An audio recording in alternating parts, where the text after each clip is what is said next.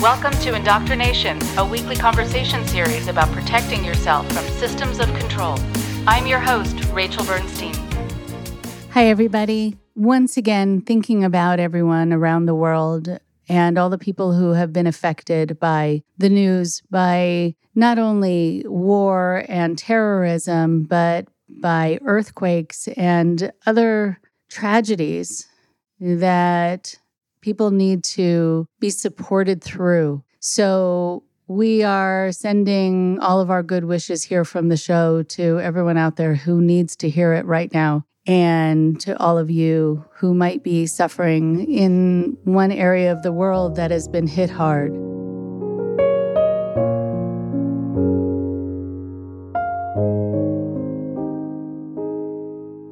I want to also thank our listeners in Poland. Again, very interesting place for me to think about people listening to this show because of my family's history there. It's very much appreciated, and I'm so interested to hear from you to let me know what speaks to you from that part of the world. So for today, we have Katherine Spearing. She's a certified trauma recovery coach and the founder of Tears of Eden, a nonprofit supporting survivors of spiritual abuse, where she hosts its affiliate podcast, Uncertain. Katherine is also the host of the Trauma and Pop Culture podcast, and as a writer, Katherine has penned several nonfiction articles and is also the author of the historical romantic comedy Hartford, a novel that challenges gender roles in a patriarchal society. Go figure why that's a subject. It's a story that Katherine says should appeal especially to fans of Jane Austen. She has been a guest on a number of podcasts and a guest speaker at multiple events, and you can find more info on Katherine and her work at katherinespearing.com. Here's Katherine now.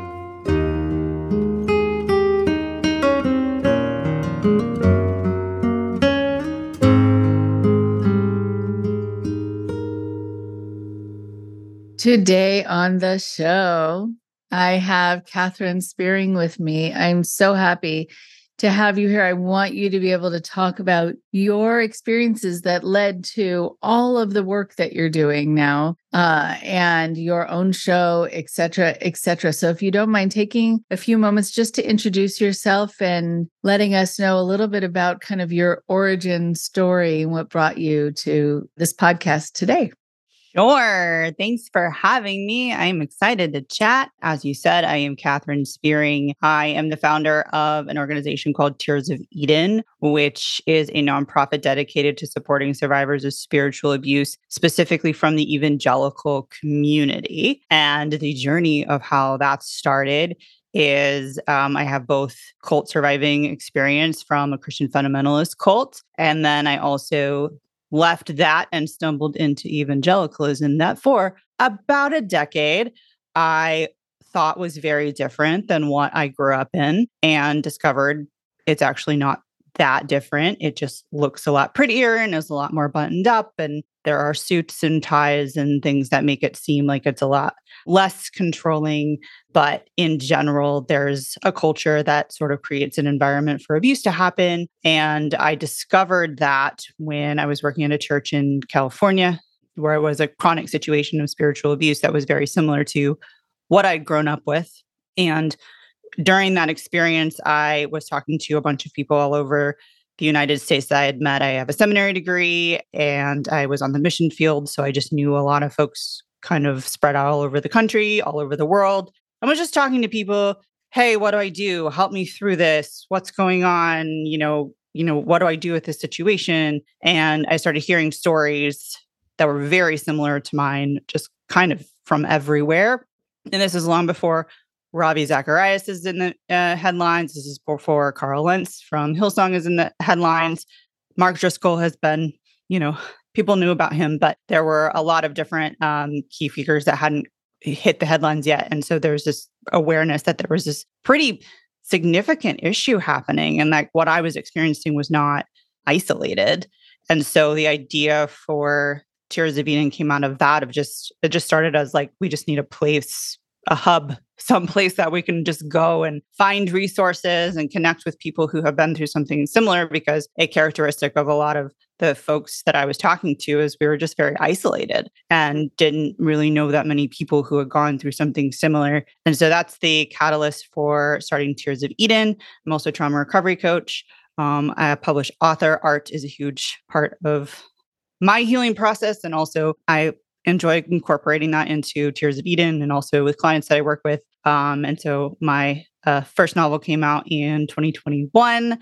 And then I have a day job that helps fund my life. That's great.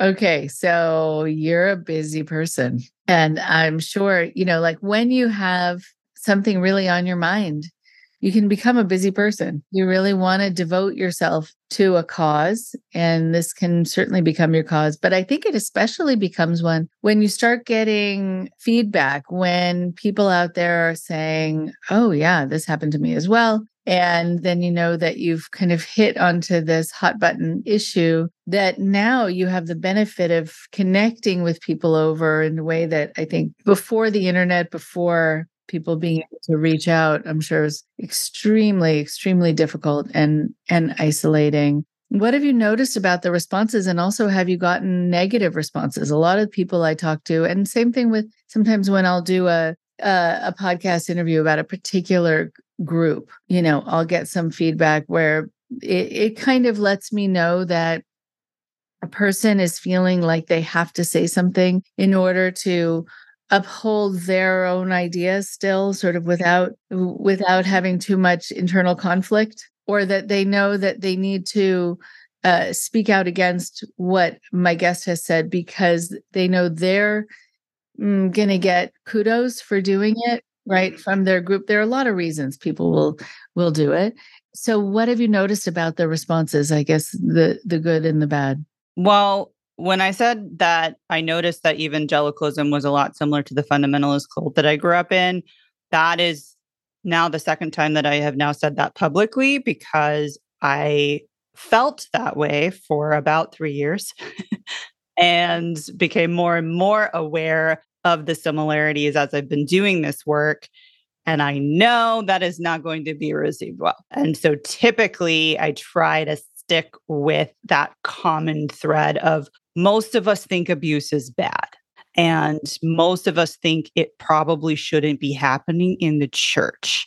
And so that tends to be sort of the equalizer and the starting point. And folks who identify as evangelical, or they don't identify as evangelical, but that they are, there tends to be more pushback in terms of, well, not every church is like that. And just like wanting me to make sure that I know not every church is abusive. Very similar to, when someone's like talking about feminism and people are like, well, not every man is like that. So just like a very similar needing or like, well, my church is safe. Like, I wish you could come to my church. My church is safe. And so that type of response of just like this a need to believe that evangelicalism / Christianity and all that kind of stuff is inherently good, and that this is happening in outlier places and not happening kind of everywhere. And so that's probably and with spiritual abuse, as I'm sure you are familiar and your listeners are familiar, it's confusing, it's convoluted, it's intertwined with what a lot of people have come to know as Christianity. So breaking that out and kind of figuring out like what's abuse and what's just good old average Christianity is just very complicated and complex. And so there are a lot of people who do stuff like break down scriptures and like, this is actually what this word in the Greek means.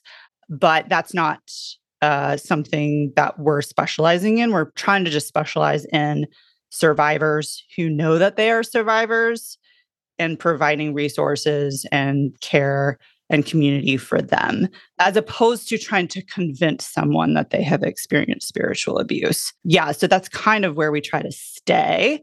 And in terms of just pushback is more that just like, well, not all churches are abusive, or, not all pastors are predators, that sort of thing. So that tends to be the gamut of what we interact with. Right. Okay. Got it. Got it. And then also, I'm very curious about this title, Tears of Eden. I remember learning when I was growing up, when I learned about the Bible and I learned about the story of the Garden of Eden. And now thinking back on it, it's so problematic. And so I just thought how interesting, as we're going to be talking about patriarchy. One of the things that became, like when you learn something, when you're literally like, oh, okay, sure. And you don't really think like, could that be? Or what are the ramifications of this? Or how much misogyny has been infused into this story from the get-go that I, as a woman and others as people who, were born assigned male, are going to be kind of gleaning from this, and what messages are we taking home? And the whole idea of, the reason that they needed to leave the Garden of Eden was Eve's fault, right? The woman's fault. Hello, thanks for that. And then also that Eve didn't really originate as a whole person, but just from the rib of Adam, just a piece, an appendage of a male. Again, okay. I always thought these stories were a bit of a stretch anyway, but still, I didn't realize how powerful these messages could be overall, and how deeply embedded they get into the psyche. And then also how much permission is given to look down upon or mistreat the person whose fault it is that they needed to, or the gender of the person whose fault it is that they needed to leave the Garden of Eden. And that, Eve did not get created in equal measure to Adam by God, originating kind of on her own. So how interesting just about that as we just look at these stories. What do you think about these kinds of stories now that you think back on them? I'll start by saying that my whole journey to wanting to be a minister in the church and go to seminary started with a genuine love of the Bible. And I would say that I still love the Bible, strangely. I have a very different view of it and a different perspective of it now than I had in the community that I was growing up in, which was a very literalist, like taking things very, very literally, and then went into working for the church and going to seminary where it wasn't quite as literal. Like they had, at least the seminary that I went to, had an understanding of context and cultural context in which things were written, and sort of taught that. And so that was really helpful for undoing the very literal things that I had been taught. And so having that skill set in my wheelhouse was really, really helpful. But then I would say the Bible also helps me recognize that there are some things off in evangelicalism of just like, there's some pretty consistent inconsistencies happening. And what the church was choosing to emphasize and choosing to ignore, they weren't following the Bible. So even if they were saying, we follow the Bible, like they weren't actually following the Bible. And then there's the whole conversation about the problematic things within the Bible themselves. I don't know if we want that to happen for the scope of this conversation. But I'm definitely in my journey more open to acknowledging the problems that are actually in the Bible and just saying that's a problem and kind of leaving it there. Like, I don't need to prove to you that the Bible's still good. It just has this one little thing that we wish it wasn't in here. I don't feel the need to do that because that's literature and that's books, like they have problems. I do think that it's pretty remarkable that all of these books are written by different people and they have a very similar message. That's pretty cool. There's not a book like that. But I also think it's a little problematic that a bunch of men decided which books were going to be in the Bible. That's a little problematic. I learned that in seminary. They just kind of flew over that. And I was like, wait a second. Council of Nicaea. Wait. You mean God didn't tell us that these books were supposed to be in the Bible? A bunch of men decided? Wait, wait, you can't just brush over that. That's a pretty significant detail that most people don't know. So yeah, that's kind of just like an overview of how I see those things now. I mean, I grew up learning the Bible. I mean, in Jewish perspective. I know it's called the Old Testament. We call it the Bible. It's not an old or new anything. It's just what is. But I remember learning, of course, about Jacob's 12 sons and the 12 tribes of Israel. And then it wasn't until maybe in my 40s that I heard they had a sister named Dinah, who her story is that she had been raped. And Din in Hebrew means judgment and or justice, which is interesting. But where was she in the whole story? I mean, I was even in the musical, and like she was never. That was just one of the backup singers, but still, I, but still, I was. Where was she? Why did we never hear about her? And so there's so many people whose stories we don't hear about because they're just not somehow relevant, and it's still true today. When you see things going around the internet, when you see things like going around Facebook or Twitter or wherever, and it will say, this man was credited with having invented blah, blah, blah. We never heard about the fact that his ideas came from this woman who was his professor or something, or it was actually all these other women who have invented things, or the composer who we've heard of, whose sister was actually even more talented, but had to give up her role as being in the spotlight once she got married or had children, and the spotlight then went to her brother, who said that he is admittedly less talented. So the hidden piece of so many people, and people also who, I mean, gays and lesbians, people who have different disabilities, the people who have gone into the shadows for all these years. I'm sure it's very hard to kind of reconcile that. And it's nice to know that now there's a little more discussion about it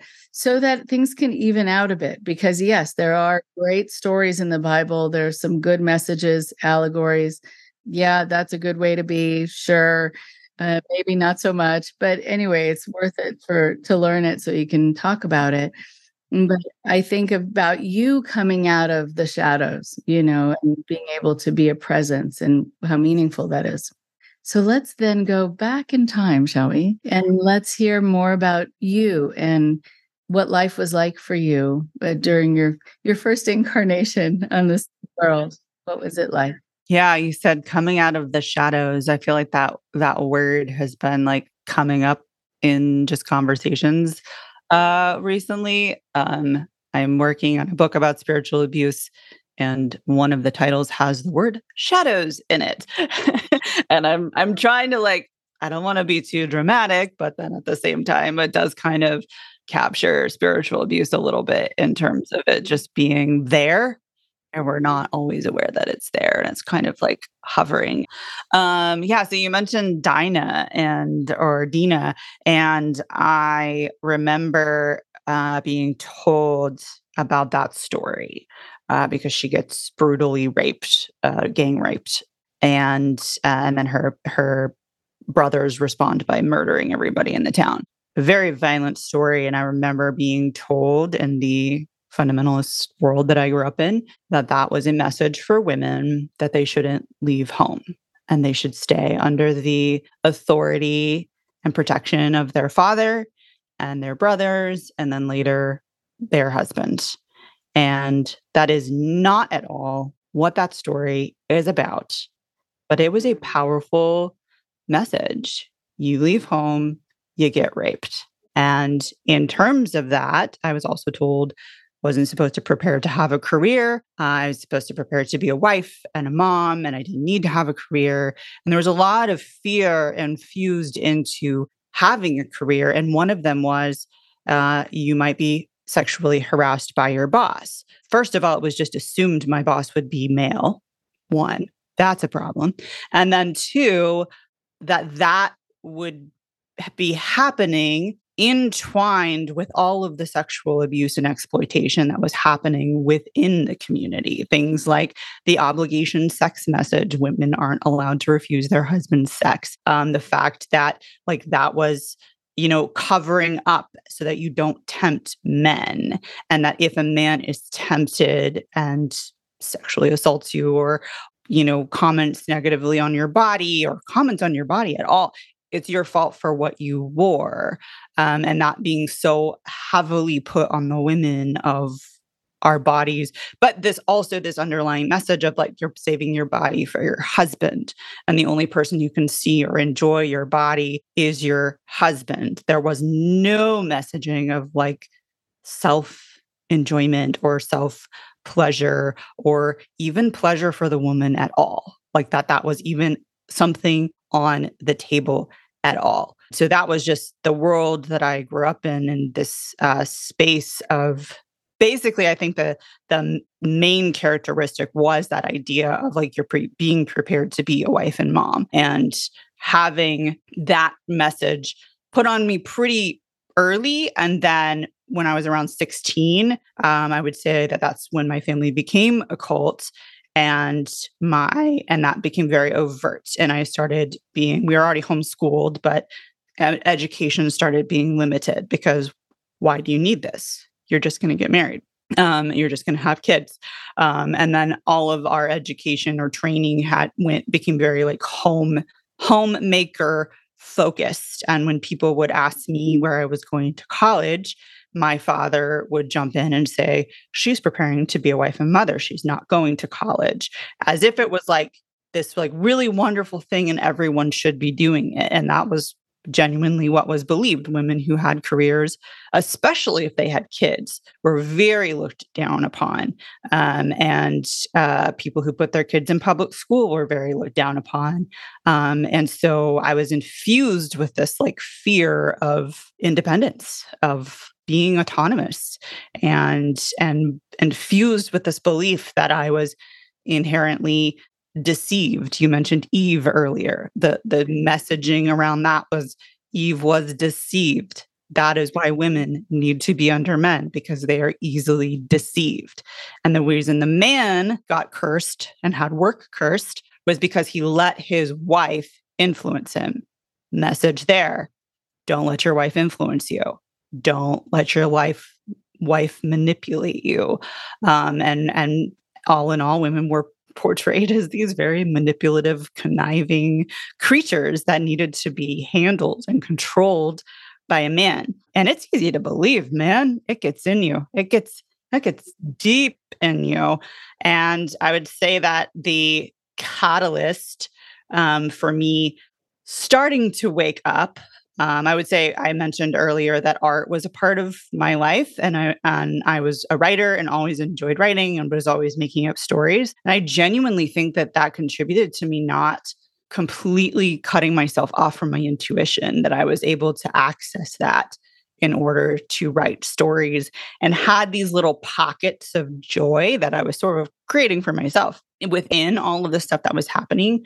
Also, the fact that I was older sister, had 5 younger siblings, and this maternal instinct came out, and just like watching things happen to my siblings and my love for, to quote the Bible, love casts out fear, and that love for my siblings starting to supersede the fear that I had of authority figures and consequences, and even to some extent God, of just like, if I love my sibling this much, and if God is love, then God has to love my sibling too. And God can't be happy that this is happening. And so those little like mental hurdles to get over some of the stuff that was being taught. I was allowed to go to Guatemala for language school when I was 19 years old, because that was considered a useful skill to have, to be able to speak Spanish. And when I went to Guatemala, at the time that I went, we didn't have things like FaceTime or Facebook. I don't even think Facebook was even around. And so I had like a calling card to call home, and I was under instruction to call home once a week. I had to go to an internet cafe to send emails. So I was kind of cut off from my family. And miracle of miracles, surprise, surprise, surprise, I didn't miss my family near as much as I was supposed to. And got this experience of like making decisions for the first time, having friends who were not Christians, like for the very first time when I was told that they were dangerous and like you can't make good decisions if you don't have Jesus inside of you making those decisions on your behalf. And so the fact that I would like meet people that weren't Christians and they cussed and they drank and they did all of the things that, non-Christians do, but then they were like decent human beings and they were kind and they liked me and wanted me around. And we went on these adventures and chicken buses and to the hot springs and to the, volcano and all in all just had this first time experience of like, I can breathe for the very first time. And really is like, well, why cults don't let you leave. They don't let you go away because this is why. Like the control and the influence needs to be there all the time. Constant. And I got this little glimpse of what it was like to breathe and to question if some of the things that I'd been taught maybe weren't right. And that started it. That was like a starting point. Okay. So I'm curious. Yeah. So I want to be able to come back to that. I was curious also to come back to this idea about how, yes, this is why, cultic groups don't let you out of their sight. This idea of you making decisions for yourself for the first time. And I'm sure seeing that you were able, that you could make decisions, that you didn't have to defer to someone else because you were incapable of making the right decisions for yourself, which is often what's taught, or that you didn't have to defer to a man to make a decision. What did you realize during that time in Guatemala that you were capable of? I think making friends that just weren't pre-programmed on my behalf.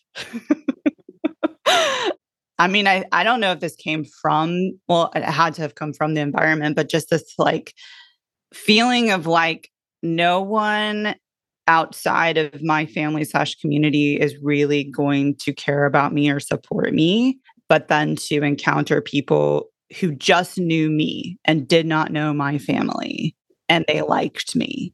Like that was just like a very unique experience of like, oh, like I can build a relationship that is not rooted in my family or even my faith. And like just this like experience of like being liked for myself.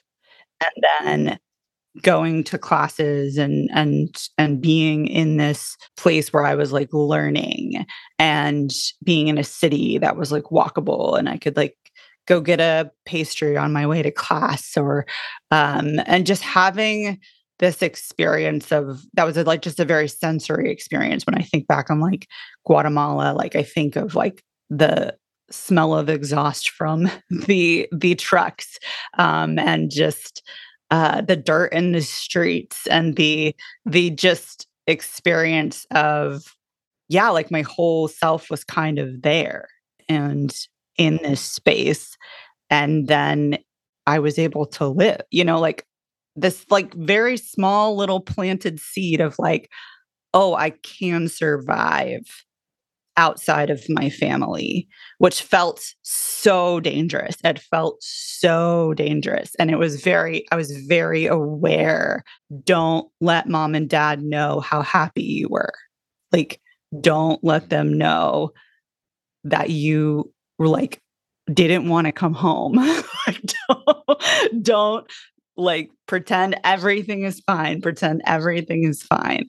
But once it starts, it don't stop. Freedom is a tantalizing carrot to follow for sure. So, but it was almost a decade before I finally left though. So with that little itty bitty little slice, it still took almost 10 years to fully leave. Right, which I would love to be able to talk to you about because the people will wonder why they stayed in something after they started noticing that maybe this wasn't right for them or it wasn't them. But still, there are a lot of reasons that people stay. and valid reasons. And sometimes they're fear-based reasons and not having a foothold necessarily in the world outside quite yet, knowing you might have to leave your family. There are a lot of reasons. So what was it for you during those next 10 years that caused you to stay even after you got this taste of the good life, so to speak? Yeah, I think some of it was just, I mean, I was 19. So at the time, no college degree, no real like work experience that I could put on a resume.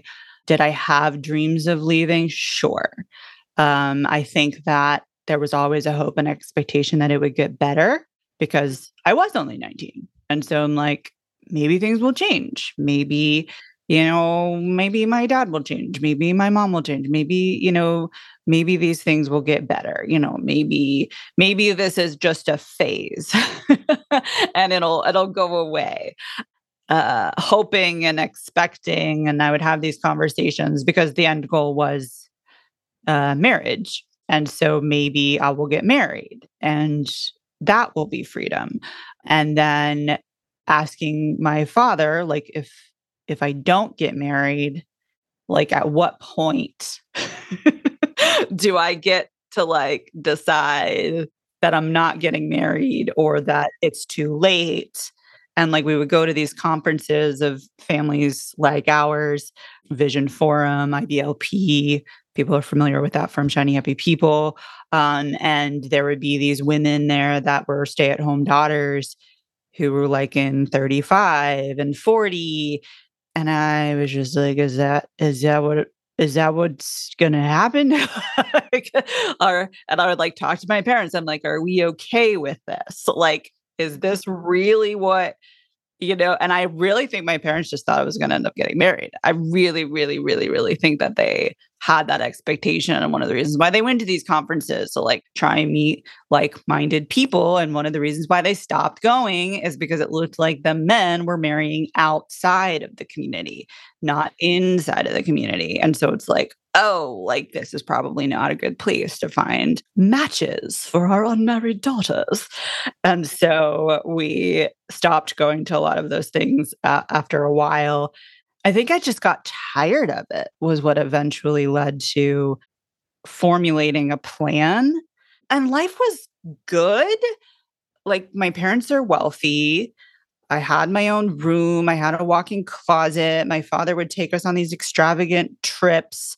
And so there was this illusion of everything is great and fine. My parents have a massive home and a lake house and a boat. And so there were like all of these things that kind of made it shiny and like, and then plus I am infused with this fear of having a career and having a job and like supporting myself. I was led and conditioned to believe that I wouldn't be able to do that. That wasn't something that I was capable of doing. That was a man's job to provide for me. And so there was that aspect. And I think one of the catalysts, the next catalyst was when I was probably, I think 22, 23, still hadn't started college yet, still hadn't had a ton of like work experience at that point. And my father got upset at me about something and told me I needed to apologize. But I just remember thinking like I didn't do anything wrong. And normally I would just apologize. If he told me I was wrong, I would just say I was wrong and like just admit, like, sure, whatever. Like dad says I'm wrong, I must be wrong. Come up with something to agree. And this moment, it was just so very clear to me. It was not wrong. Like I was not wrong. I was like, no, I'm not apologizing. I'm not apologizing. I'm not apologizing. And it was a standoff for like 2 weeks. He wouldn't let me drive the cars. He told my siblings they weren't allowed to drive me. So I was basically like grounded at like 22 in my home. And just like the standoff of just like, and this just real clear experience of like, my father can be wrong. And like, this is not okay that he is forcing me, coercing me into apologizing. And my apology was to finally end this standoff was a total lie. And like, so I'm lying about repentance now. It was just like this feeling of like, and then this awareness that because he told me I couldn't leave the house and cut me off from driving the cars that he owned, and told my siblings they couldn't drive me either. And because he owned the cars, like he was in charge. And this reality of like, the only way out is money. Like I need money. I need a job, and I need a car, and I need a degree, and I need to be able to pay for my life. And so that started the plan, which was all in my head because I was terrified to write it down. But that was like when the plan started for getting out. And because I had a plan, I was able to fake it because it was like a moment in time. Like I have to do this in order to leave, and just come up with this like strategy of getting the things that I needed and the resources that I needed so that I could eventually leave. Okay. That notion that you found yourself apologizing and then you were needing to lie just to end the interchange and having to do something that didn't feel right, that just didn't feel right to your conscience, but that was the only way out of it. I think about that. I talk to my clients about how sometimes when they're with people who are difficult, they find themselves needing to placate. They're needing to be the salve in the moment, and just make sure everything goes smoothly. But that they will kind of be crossing their fingers behind their back because they know this is not the truth. And I need to at least, make myself aware. Like I know this, I'm doing this for survival, but this is not true. Right. And people also who are used to being in charge are used to being the ones to receive the apologies. They are usually never in the situation of having to give them. And a lot of the people who have to give apologies do it in a half-hearted way because they're not sure that it's their fault. And sometimes they're not even sure what they're apologizing for, like in your situation. And you don't want to have to deal with, and this is not to say something about your dad, but it can feel like, oh, I'm needing to compromise my own ethics here to do the quote unquote right thing in this situation. So maybe the situation is not right. It shifts the equation.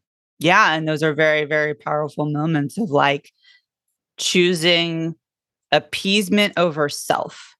And when you're like so aware, I am sacrificing myself and like what I value or know to be true in order to appease so that this very unfair situation will end. It's just this very, very powerful experience of like, which one matters more? Like, which one really matters to me more? And in Christianity, they'll tell you yourself shouldn't matter. In fundamentalism, they tell you yourself shouldn't matter. And I don't know why. The very, very, very small part of me felt at least that it shouldn't matter less than my dad. Maybe it didn't matter, but he didn't matter either then. like, let's equalize this a little bit. Like what is the about this situation of like that one person gets to matter more if neither of us are supposed to matter? So what's going on here? And not just like inconsistency and those inconsistencies of saying one thing and then doing something else, or the rules only apply to everyone else, but then they don't apply to this person, and those inconsistencies. And those are the things that like I would encourage people to look for. Like, that one inconsistency doesn't have to be the one thing that this person is bad and evil because they did this one thing, but they get to go in a little box and you get to hold on to it and you get to say, this thing, okay, and then this thing, and then this thing, and those yellow flags added up together eventually become this very glaring red flag. And it might not happen right away. It might take a couple years of those things happening and having the continual patterns, of things are really, classic like domestic abuse situation where things are really great and colorful and beautiful and everything's so much fun. And then a few months later, everything is horrible and total hell, total chaos, and just like these constant patterns of that, and just like watching for those patterns, writing them down if it's safe. If you can't write it down, you can't write it down, but just like being aware of those patterns and those inconsistencies, because it's going to be, especially in a spiritually abusive environment, sometimes the overt things that usually get people out, such as like a violent rape or a physical abuse situation that leaves marks on the body. Those things don't always happen because they are good Christians in their minds and would never do that. And so they have that line that they're not going to cross, which is really just what's not going to get them put in jail. And so they're smart enough to know that. And so it's just going to be so subtle and just little things over time. Right. And I think about going back to this idea of the inconsistencies and the things that feel like they don't quite come together. You know, if people are not supposed to matter, which is always an interesting idea, you know, that it's talked about in different ways in different cults, that people will be told that they don't matter, or they might be told that they need to become an empty vessel. Either way, they can't have a self, and they can't have expectations around that self too, being protected and, you know, respected, etc. Although the inconsistency for me here in this story is that your father was demanding an apology, which means that he knew he mattered, right? Because people don't apologize to people who don't matter. I mean, that's what happens. I mean, there are a lot of people who I come across here in LA, walking by people who are homeless, people bump into them, don't apologize a lot of the time because there's this sense that they don't matter. I mean, it kind of correlates, it goes together. And so, which is a horrible thing. But at the same time, I'm thinking of your dad having this standard of behavior towards him, which means I think he knew that he mattered to a certain degree. And maybe that is how it is for men rather than women. And or if it is for women, maybe only women who are very high up in, you know, the hierarchy. And so it's hard for people to reconcile that and make sense of it, especially for kids, you know, like, why is this not making sense? And people will find that when they leave these kinds of situations where they can't quite apply logic and consistency and an equation to different situations, they find that the world itself, as confusing as it is, actually makes more sense. The response you get has something to do with what you did or didn't do, but right there, not like what a pastor said or what, you know, you're told God thinks about it. Like the world feels much more tangible, I think, for a lot of people. You found that as well? Yeah. I mean, I think I was always surprised, and I'm still surprised that I could do this, you know. I can do this. I can be on my own. I can pay rent. I can own a car. I can have a savings account. I can do it. You know, like that still is a shock and a surprise. But I'm still like trying to convince myself this is real. Yeah, and I'm trying to think of like, ways that the world was like less confusing. And I think, I mean, one way I think that it's less confusing is it's like, I feel like the rules in evangelicalism / the fundamentalist world is, as long as you say the right things, you can be a total dick to people and it doesn't matter. Whereas I feel like out in the wider world, in general, you're supposed to be nice to people and you're supposed to treat people with some dignity and respect. Not everyone does, but you didn't get a pass on it. You don't get a pass on it for being an asshole. Like that doesn't. Whereas I feel like evangelicalism, and especially the fundamentalism that I grew up in, gave certain people a pass. Yeah. Yeah. I mean, even in the story that you were telling, and we're going back to this idea of Dina, but the lesson is that she shouldn't leave the house. What? How is that even on the table as a possible explanation for what should happen next? So then the lesson really is that the perpetrators in this situation can get away with it, and it's the victim's fault for having it happen to her. Right. So that goes with how it's been in our legal system up until recently, and still is sure in some places, but around the world, like the "what were you wearing" question. Actually, that reminds me, and we're giving examples about things that make sense versus things that don't make sense. I work with people who say that they're not used to certain things mattering more than others. They're used to a life where they were caught in the weeds, like if they were called in, like this happened actually recently with a client who came out of, she was part of FLDS compound. She left, she started working somewhere, and then she was called in to meet with her boss, and she was sure, first of all, that meant she was going to get into trouble because that was the culture. And it wasn't that, which she was shocked about, that it wasn't that she had done something wrong. But she was also sure that if she was getting into trouble, it was because of the length of her skirt. And the boss actually had nothing to do, he wasn't upset. It was a male boss, but he wasn't upset with her. And he didn't care at all about what she was wearing. He just wanted to inform her about someone who was going to be coming on the staff, and he wanted her to mentor this person. Like he was giving her some sort of status there, which was shocking to her. That she could be in this teaching role, that he saw what she was capable of teaching. And it had nothing to do with if she was wearing heels, if she was wearing pearls, if she, whatever. Right. And she thought, wow, this actually has to do with the work, that this has to do with my job. And it was so specific and then made sense. It was this tangible thing, but it was still, it's very hard, I think, to wrap your head around that as a possibility. Yeah, I would say a massive characteristic of the environment is confusion. Yeah, just constant confusion of, yeah, what are the actual rules? And when there's potential personality disorders involved, that can change on a dime, and you just don't know. And then you infuse that with the Bible, and this is God, and this is, you're supposed to obey your authority. You're supposed to respect your authority. You're supposed to follow this person and believe what they say because God is speaking through them. Getting into a situation like your client was in, where like you are rated on the quality of your work, and that's it. Like there aren't special rules for like just do your job. Yeah, like that just feeling so simple, but there's got to be a catch here.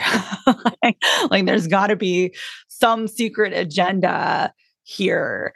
Yeah, and then when you get into like the evangelicalism of that agenda being there as well, of just, yeah, like all these secret rules and accidental violations of those rules, and that just like confusion, bewilderment, confusion, never really knowing that something's off and you don't quite fit, but never knowing why, and knowing that it's your fault for some reason, and it must be you, and you're doing something wrong, to figure out what it is so that you can fix it, and then it won't feel bad anymore, hopefully. Yeah, very confusing, very bewildering. And sometimes the wider world is easier to navigate than I was led to believe, for sure. And a lot less scary than I was led to believe, for sure. Right. Wow. So I'm wondering also, you mentioned stay-at-home daughters, and that's going to be a new term for people listening. No, I don't think everyone, but a lot of people listening. So what is this idea, this movement? Folks will probably be most familiar with the Shiny Happy People docuseries, and the term stay-at-home daughter and then like Christian patriarchy movement, like those two things are pretty intertwined, and the Christian patriarchy part is really that perspective of male leadership and male headship and female servitude and submission. But don't worry, everyone's equal in the sight of God, they tell you. And everyone's just as important. They just have different roles. And so having this idea and this belief that like a woman's primary role is serving her husband.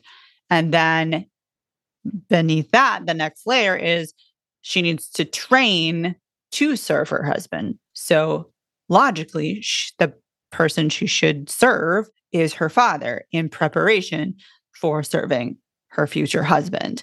The whole idea is she would never, ever be out from underneath the authority of a man unless she maybe got widowed. There are, gray areas there. But there wasn't really a gray area for a woman who never got married. I know stay-at-home daughters who still stay at home and they're in their 40s and 50s, who never got married.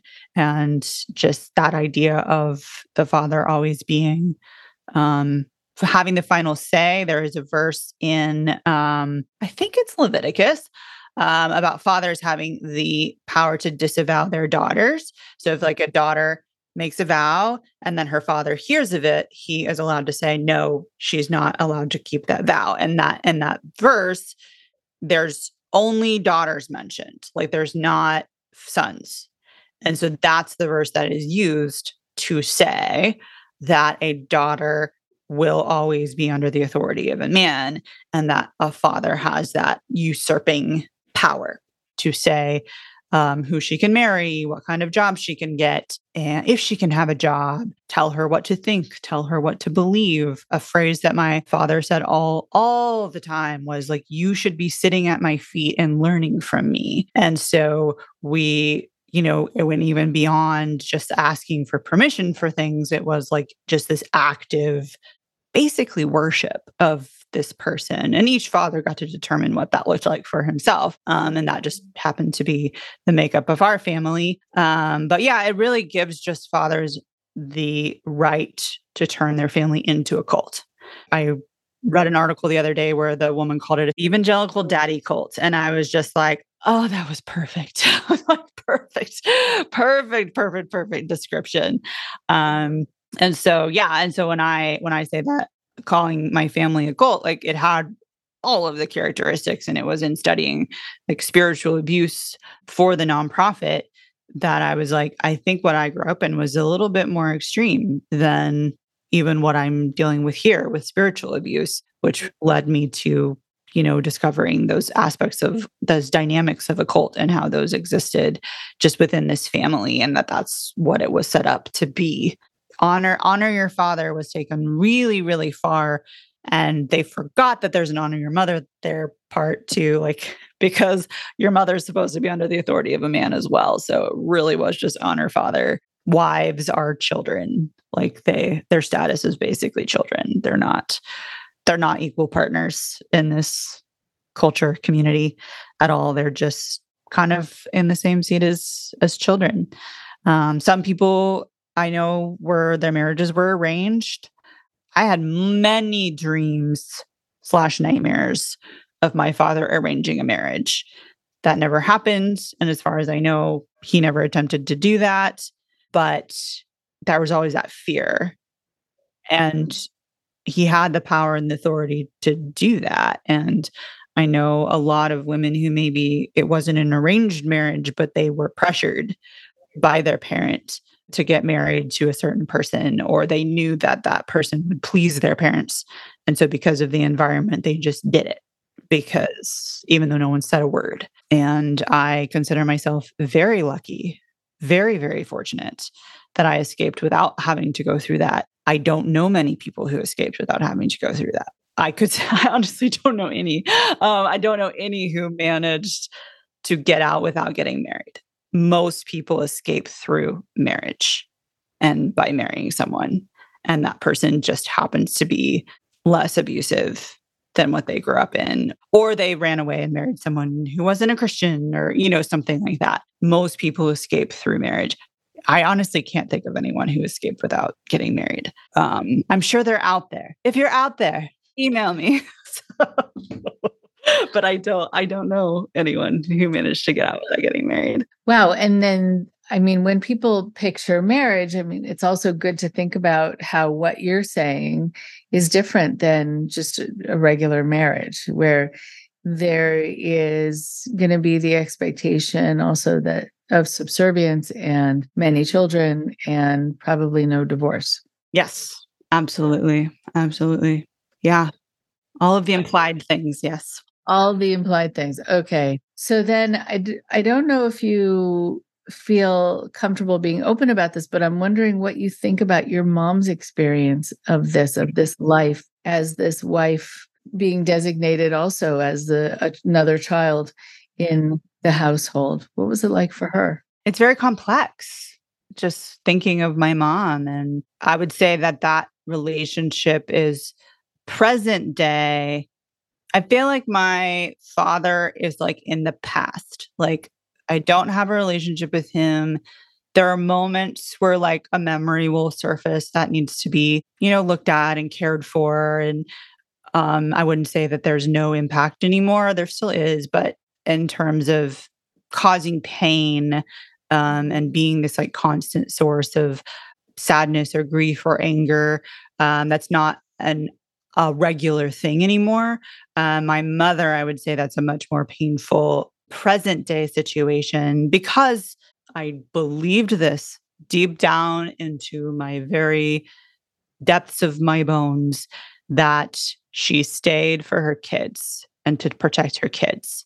And that as soon as all of the kids left and were no longer minors, that she was going to leave him. I really believed that, Rachel. I really, really believed it. I don't know if that was just wishful thinking, denial, but it was very, very deeply embedded into me that that's what she would do. And she did not. And so she stayed and has stayed. And in my opinion, has become much more militant on behalf of my father and his beliefs. And I have to say now, I don't believe that that's just coming from him, that she's just his mouthpiece. That's what I believed growing up, that she was just his mouthpiece. I just slowly started to realize that this was also a belief that she has adopted and infused into herself. And yes, there's a trauma bond. Yes, there is brainwashing, but she is the author of her own, in my opinion, is the author of her own abuse. And that's really hard when I saw her as an ally for most of my growing up years. And there's this part of her being, this very like mom that I really admired and like thought she was really cool.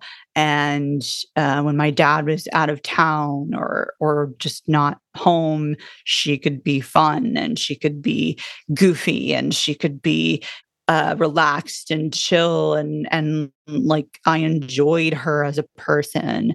And so just this very deep sadness that all of that now feels gone, just like completely erased, like that side of her identity is gone. And so I feel like the children maybe allowed her to retain some of that aspect of her humanity. And then once there were no kids at home, it became all him. And then it became all just enmeshment with my father, which is very, very, very sad, very, very tragic. And I think that's a common experience for folks when you have that one person that you do connect with when they choose the abuser, when they choose the cult leader, when they choose the abusive church over you.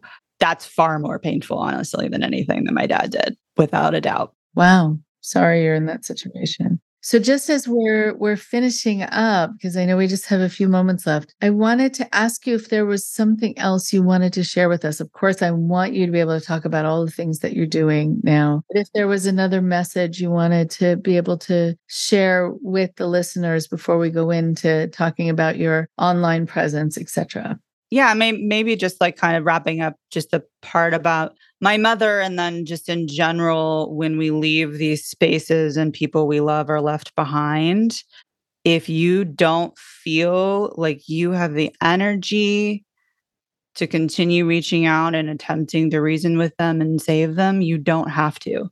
You are not doing something wrong by choosing your safety and your well-being.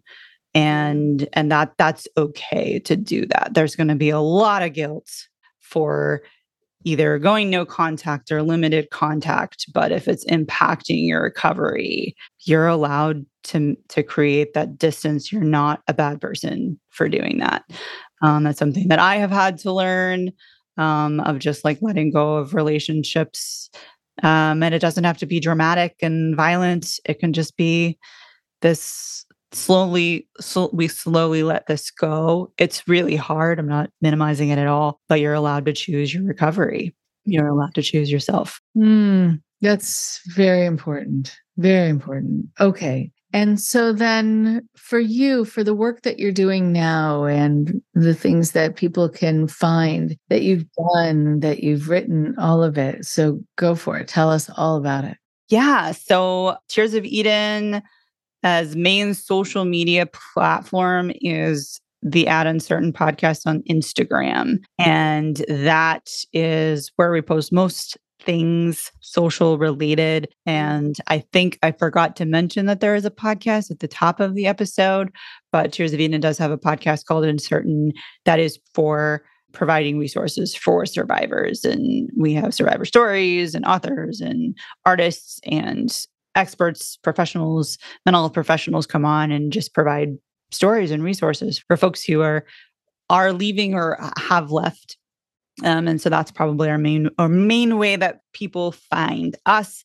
And then my personal website is katherinespearing.com. Just come and hang out and reach out. And this is what I do all day. It's a good thing. So, yes.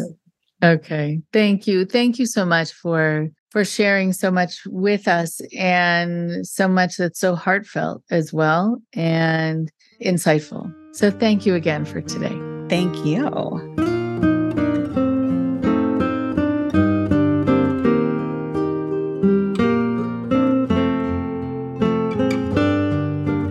One more thing before you go.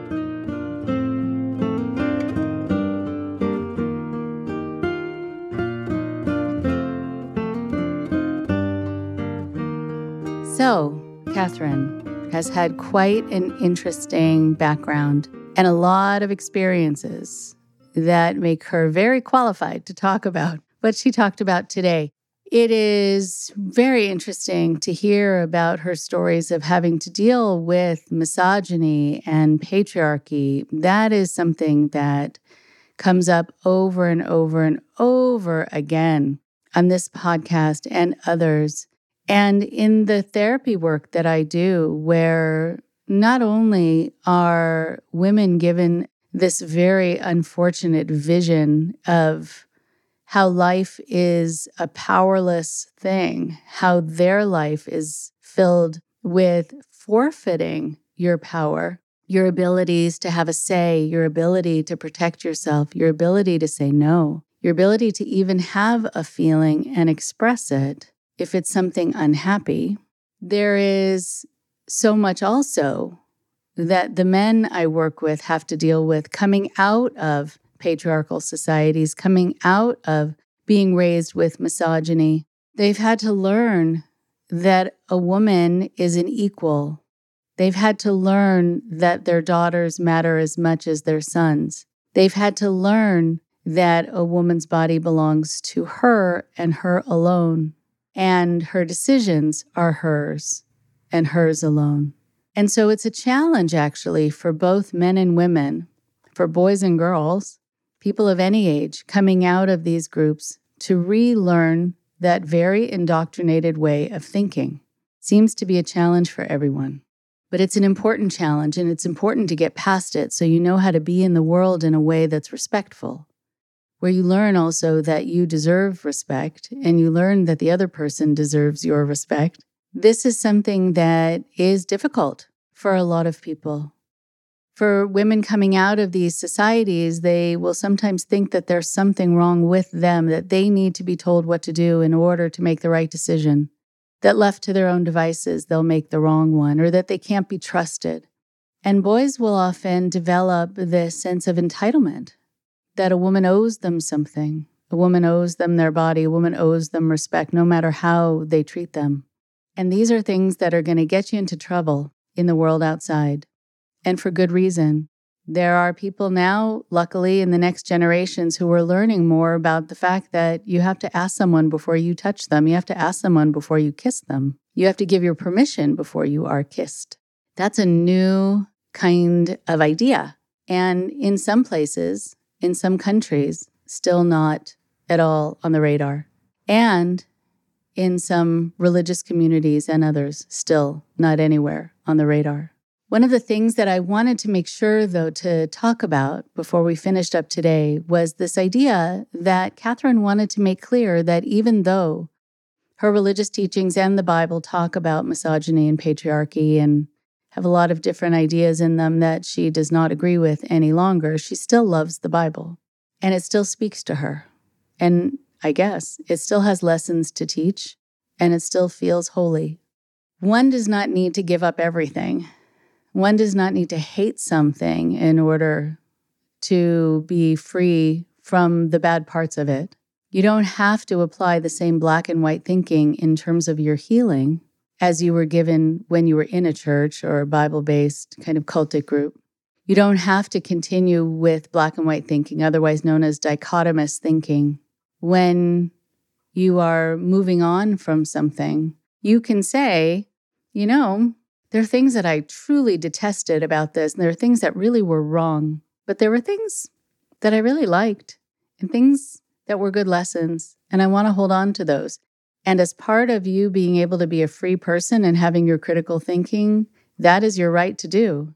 As long as it's not overwhelming or confusing, too contradictory, and it kind of plays with your head. But there are a number of people who have said, I really love the idea of do unto others, but spare the rod, spoil the child? No, thank you. So can I hold on to one without the other? And my answer is yes. But if you get involved in a church that tells you you need to be able to believe in both, but one is against your conscience while the other isn't, that's not the right church for you. And that's your choice.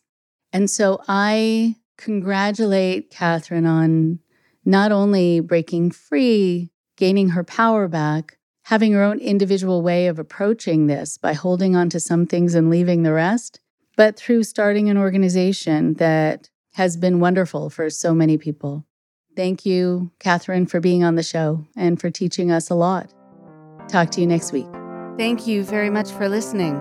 Please support Indoctrination on Patreon at patreon.com/indoctrination. Be sure to give us a follow on our social media. Find us on Facebook and Instagram using @indoctrination_podcast. And for Twitter, find us at @_indoctrination. We love hearing from you too. So send us an email at indoctrinationshow@gmail.com.